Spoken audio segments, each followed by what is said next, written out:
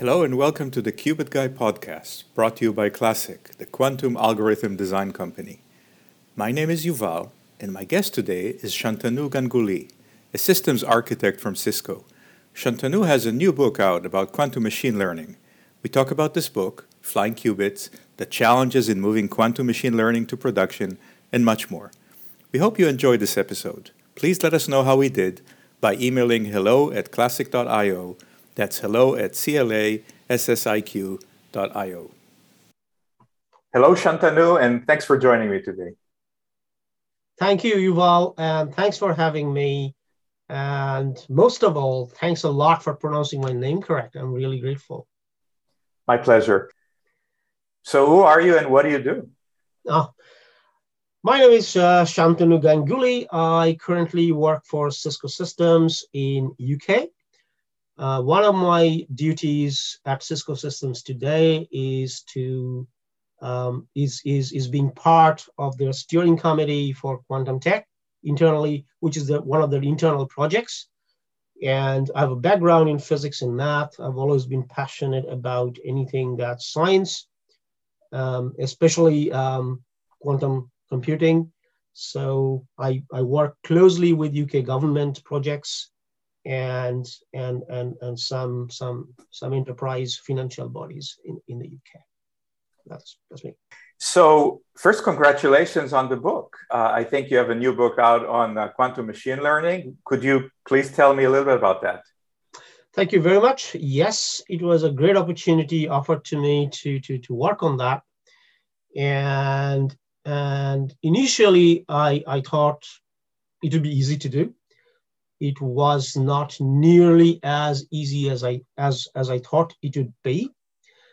The subject matter is quantum machine learning, and the reason I chose that subject matter is because I'm very passionate about machine learning in classical sense, what it does, and I'm even more passionate about quantum computing. And I've always been passionate about quantum computing. I have a background in maths and physics, and last 5, 6, 7 odd years, as quantum computing became more and more relevant to industry, and organizations such as Google, IBM, etc., started to pump money into the technology, and it brought out relevant developments, I got really more and more excited. So the book is really about addressing basics of quantum machine learning, algorithms involved, and most importantly, addressing a gap that I thought existed in most quantum machine learning literature, so to speak. So for example, there are monumental volumes by Peter Vitek. I think he wrote the first book on quantum machine learning ever back in 2011. That was followed by Maria Schul and Petruccione's monumental volume on supervised learning in quantum machine learning. And that was a great book as well. However, and this has been followed by an explosion of different algorithms, different research in literature and research media. However, one of the things I always missed and struggled with myself initially when I started to look into this field is how do all these algorithms, all these theories, which are very new, very growing, very recent, translate into codes.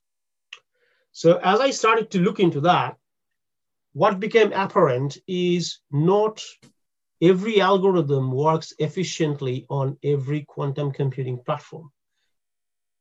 There are, as we speak, there are several variants of quantum computing platforms today. D-Wave came out with the first commercially available quantum computer, and they use annealing. IBM came out with superconducting qubits, and they use a gate model. Rigetti came out with similar superconducting gate models. Xanadu and PsiQuantum are working on photonic quantum computers. And more I looked into these algorithms, going back a few years, more I looked into these algorithms, more it appeared to me that not every algorithm works efficiently on every platform. For example, right now today, there are studies that have been done which claim that certain NP hard problems, such as MaxCut, might work more efficiently on DUF systems computers using Kubo than on gate model computers using quantum approximate optimization algorithms, QAOA. So all these variations in and challenges when it comes to applying algorithms to platforms is what actually triggered my interest in writing the book. So hence, the book covers most major quantum computing libraries in existence today. It has Google Circ, it addresses Rigetti, PyQuil, and QVM. It addresses IBM's Qiskit. It addresses D-Wave's platforms as well. And in order to actually efficiently gauge whether I'm doing the things correctly or not, I actually collaborated with D-Wave. They actually looked over the material that I have written in the book about them, and I got their okay to go ahead before publication. So I'm very grateful to them for that.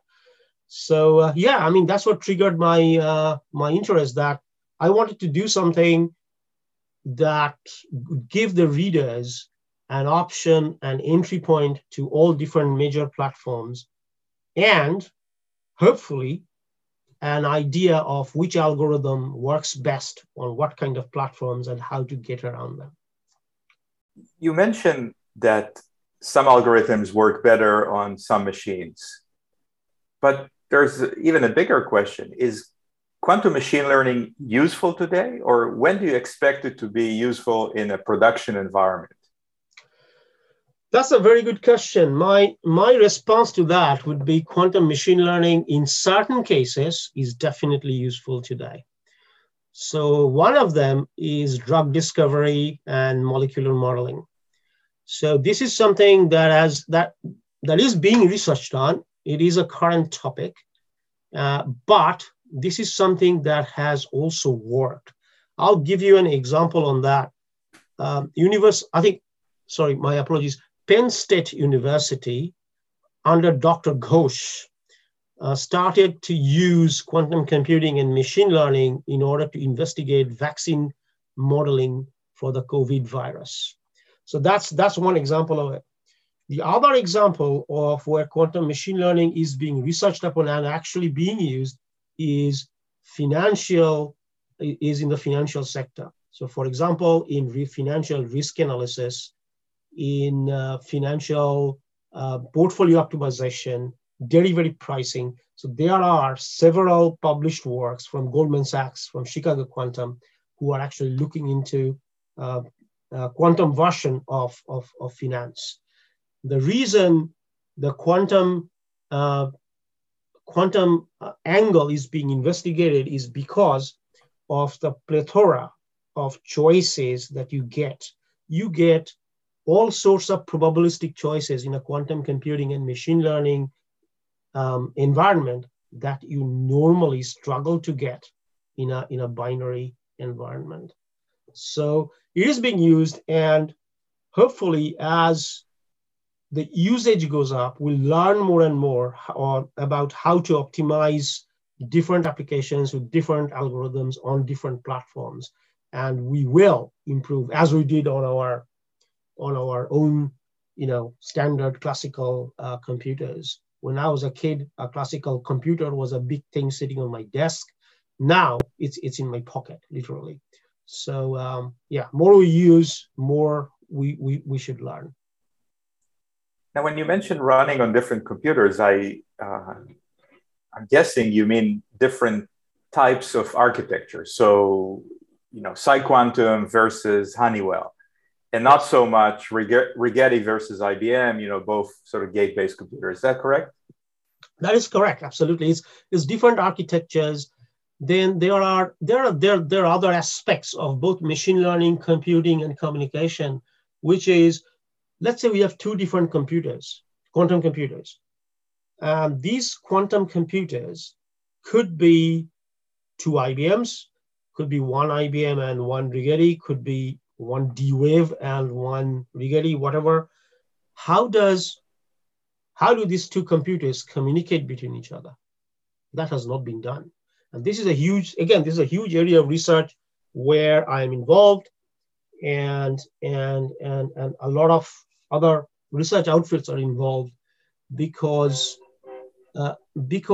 this brings into question, how do you get information from a qubit level up to a level where you can communicate with another quantum platform, especially if the level is optics. Right now, that's all we know. We think, okay, optics should be the communication media, but you have a superconducting quantum platform at minus 273 degrees centigrades, close to 0 degree Kelvin.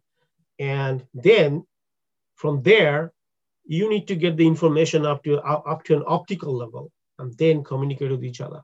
So there are research bodies, for example, one in University of Berkeley, who is working on this for a long time. It's called flying qubits. So basically you fly the qubits from one energy level to another to transport them over the communication barrier. So yes, the architectural differences they play a major factor, as do basic science and application we are considering. Now, if I work at a commercial company and I want to do chemical research or portfolio optimization, and I want to try machine learning, do I have to a priori decide what hardware architecture will I run it on? How do I know if this is going to be best on D-Wave or IBM or something else? Right now, there are two ways. The way number one is kind of an approximate way. So you kind of guess, okay, I'm going to run a max cut algorithm. Is this going to work better on a D-Wave or an IBM? And then you try it out. So that's one way. The other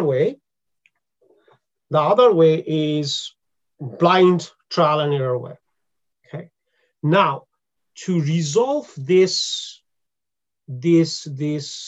differences in various platforms and this applicability of, or rather efficiency of different algorithms on different platforms, there could be, and I think the works are underway via various startups and if not other quantum computing companies, where people are thinking about building up stacks on top of the physical quantum computing and communication level, where we have some sort of an orchestration level, which will make the physical layer underneath invisible, so to speak. In other words, the user would not care if an algorithm, if the platform they're programming on is an IBM or a D-Wave or whatever else, as long as they know what they want, which algorithm they're which algorithm they're going for, my apologies, they program it, and then the underlying software stack picks the best platform for them and allows them to program on it. So this is something that people are working on under research, and possibly there are startups, one or two around, who may even have the first generation solutions for these. So this could be another way of actually addressing this disparity in architecture and underlying layer. If we look at where we are today with quantum machine learning and fast forward and say, okay, what does it need? What needs to happen for it to be a truly useful tool beyond one or two specific use cases? Then one thing that you mentioned is that abstraction layer, or the ability, just like Classic does, to go from a functional high-level model into a quantum circuit that so you don't have to decide ahead of time which hardware you're using. The second thing is obviously an improvement in the noise characteristics and the number of qubits, so you could run larger models and run longer algorithms. Is there something else? Is there a third or fourth thing that you envision that's missing for quantum machine learning to become mainstream? I think I won't say it's missing. I mean, it's probably under research. Not probably, it's definitely under research right now, and people are working on it. And that's basically coherence. And you mentioned errors, and you also mentioned disparities and an abstraction layer. So besides this, there is, not everything is going to be optimized or usefully optimized by quantum computing or machine learning. For example, if you're using PowerPoint across networks, there's no point in running it on a quantum channel because PowerPoint will work, much better possibly on a classical network. So there would be, going forward, and from a futuristic point of view, there will be specific applications that machine learning will be useful for. And to address those, to go back to your questions, to address those, what we'll need is refinement in basic qubit processing. Right now, the way physical qubits are actually created, that is not perfect. So there needs to be optimization in that process itself. And then, obviously, we'll need more qubits. Right now, you get about 53 qubits on a real quantum computer. And most of the algorithms that are being tested are first tested on simulators. And then, if you don't need enough qubits, they're run on actual platforms. So we actually need that. We need that physical layer. We need the abstraction layer. And then the other option and challenge is obviously scalability. So the problem needs to be meaningful. And in terms of a meaningful problem, we need to scale it. I'll give you an example. So you may have seen on the internet that there was a traffic optimization study done in Southeast Asia. So the city they picked has humongous traffic congestion. And then they did a machine learning study based on some constraints such as distance and fuel, people's work destination, which way do you get, rush hour traffic, et cetera, et cetera.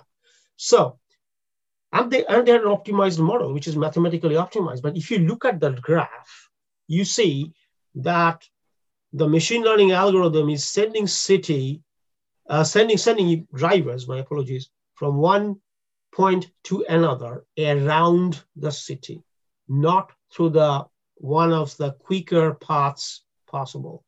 Now, they're doing it based on a constraint of time. But how many people do you know who, if they can drive from destination A to B in 5 kilometers, is going to take a 20-kilometer roundabout way to save 10 minutes? Not many. So we need to find out how practical it is to run these things. Will it actually be a practical solution to the problem in hand? And how to scale these queries. In a rush hour platform, in a financial environment, for example, you may get hundreds of thousands of queries. Now, are all those queries going to be efficiently serviced by quantum machine learning, or would it be 50-50, some classical, some quantum? So these are areas where we need more clarity. And more importantly, once we have the clarity, we need more real-time decision-making. So there should be a layer, be that AI governed, be that ML governed, which would say, okay, this is best served by quantum, this is best served by classical, go your different ways and do your magic.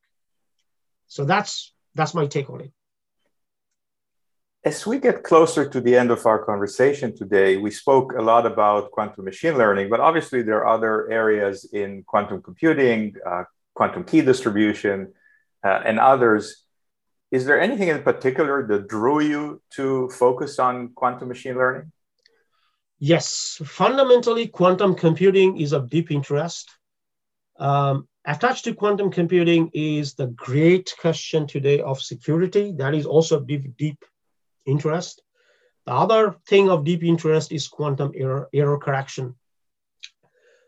there are aspects of quantum security and quantum error correction, both which can be addressed by quantum machine learning, reinforcement learning, or supervised learning or unsupervised learning, some such algorithm. And there are research and studies that's going on that. So my interest is tied to specifically these domains.